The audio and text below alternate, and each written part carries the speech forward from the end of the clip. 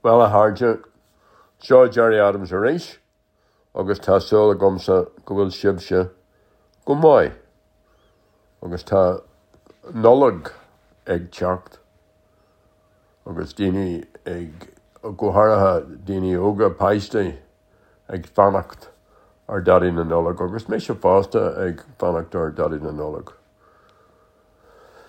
Well, last Friday it was now. I travelled down to Nenagh in Tipperary for the funeral of Shane MacGowan. It was a most extraordinary funeral.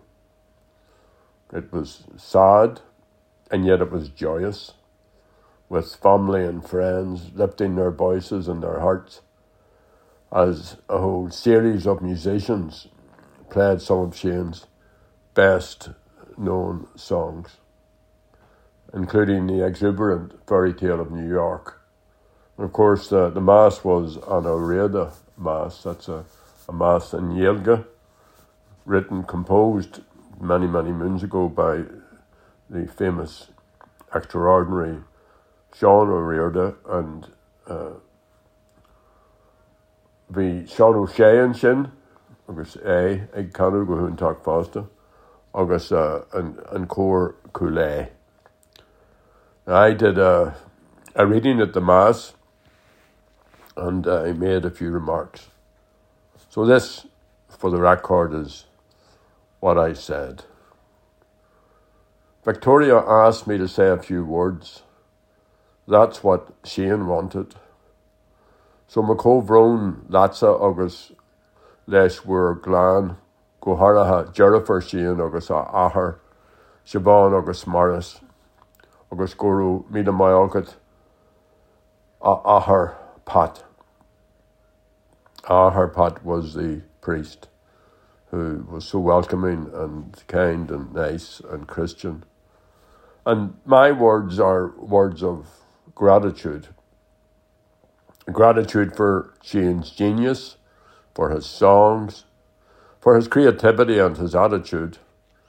Gratitude for his humour and his intelligence and his compassion. Grateful for his vulnerability, his knowledge and his modesty.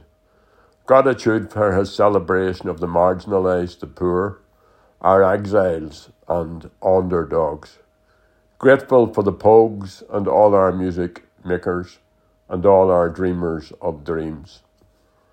Thankful to Shane's carers. Proud of how Shane deepened our sense of Irishness and our humanity. Grateful for his rejections of the revisionism of time-serving fumblers and greasy tills. Glad that he stood by the people of the North in war and in peace, and that he was proud of Tipperary's fight for Irish freedom and his family's role in this. Thankful for his poet's eye for words of love and betrayal, justice and injustice, rejection and redemption. Grateful that Shane lifted us out of ourselves and that he never gave up. Delighted that he empowered us to dance and to sing and to make fun and to shout and to yell and to laugh and to cry and to love and to be free. Our Leacu Shane, our Gillamar, Villa, Cultor, Far Ursel. Your music will live forever. You are the measurer of our dreams. Guru Mina Mai Agat Shane MacGowan. Last Sunday was the 75th anniversary of the Universal Declaration of Human Rights.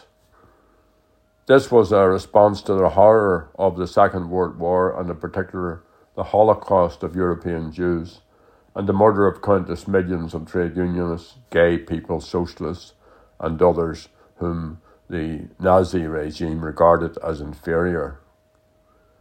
The first sentence of the Universal Declaration encapsulates what many hoped would be the dawn of a new era. It says, all human beings are born free and equal in dignity and rights. That same year, the Israeli state was born and Palestinians' hope for their future died in the Nakba the great catastrophe, when hundreds of thousands were evicted from their homes, forced into refugee camps, and thousands more were killed. In the 75 years since the Israeli state, in the 75 years since the Israeli state has breached successive United Nations resolutions, its treatment of the Palestinians, especially at this time, mimics what many suffered under fascism. Today, the propaganda battle being waged by the Israeli government in defence of its genocide in Gaza and its ethnic cleansing of the West Bank follows a predictable pattern used by colonial powers for centuries, including the Nazis. The French writer Jean-Paul Sartre wrote, "How can an elite of usurpers, aware of their mediocrity, establish their privileges? By one means only, debasing the colonised to exalt themselves, denying the title of humanity to the natives, and defining them simply as absent of qualities, as animals, not humans. This does not prove hard to do, for the system deprives them of everything." For centuries, the Irish were depicted by the British state as stupid, ape-like, idle, work-shy, savage, not human. The 19th century Irish leader Daniel O'Connell was described as scum condensed of Irish bog. The British state, its writers and publications, promoted a racist view of the Irish that excused the widespread imposition of poverty and hunger. In 1846, the Times wrote, "For our part, we regard the potato blight as a blessing. When the Celts once ceased to be potato baggy, they must become carnivorous. With the taste of meats will grow an appetite for them." One English writer wrote in 1860 as he travelled in Ireland, "I am haunted by the human chimpanzees I saw along that hundreds of miles of horrible country. To see white chimpanzees is dreadful. They were black. One would not see it so much, but their skins, except where tanned by exposure, are as white as ours." Treating other human beings as animals and deserving of no respect makes it easy to slaughter them, to colonise and to exploit them. In our own time, British propaganda was built on a strategy of merging all governmental structures, the judiciary, the law, the police, the media, into one structure with the aim of defeating Republicans. This meant policies of censorship and media manipulation that perpetuate the decades of conflict. It reinforced the conditions of division and for division and violence. It deliberately covered up British state violence, its torture of prisoners, and its collusion with Union's death squad. And it was a major obstacle to the necessary dialogue needed to chart a course towards peace. And so it is in the Israeli state's prosecution of a war they claim is against Hamas, but is in effect against the Palestinian people. The propaganda strategy used by British colonialism is at work in Gaza and the West Bank. Israeli politicians label Palestinians as human animals. According to the Israeli deputy mayor of Jerusalem, they aren't human beings and not human animals. They're subhumans, and that's how they should be treated. His solution? Use bulldozers to cover all these hundreds of ants while they're still alive.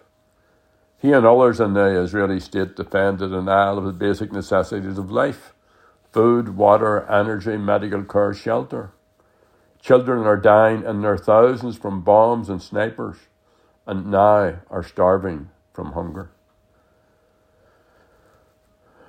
Netanyahu's government doesn't believe that they deserve compassion.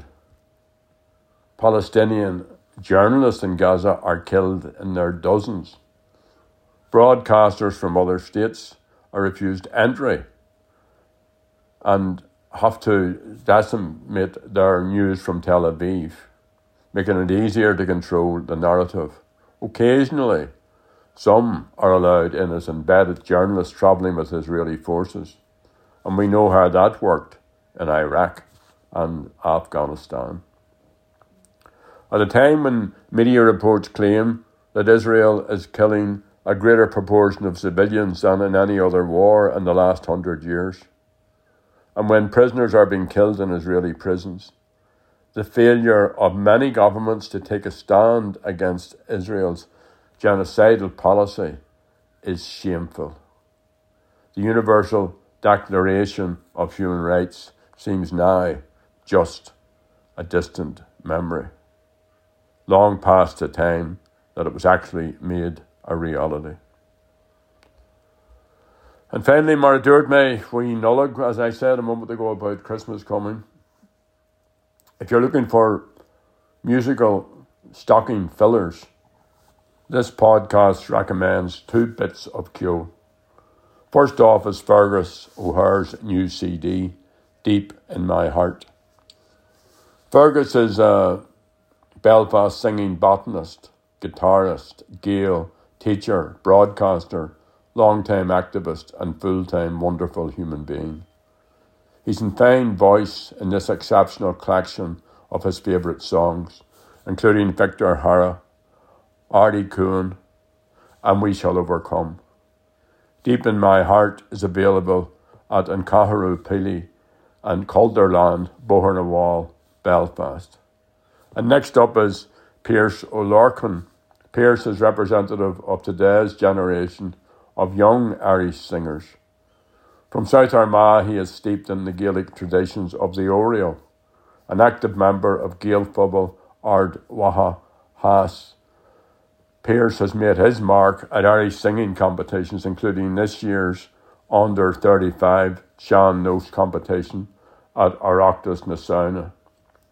Blahin Vic Kana, who accompanies Pearse, is an exceptional singer. She took 3rd place in the women's Seán Notes competition at the Oireachtas. Pearse's singing voice is wonderfully suited to the 5 Irish language songs in this collection, which includes Ta Na La and Goráine.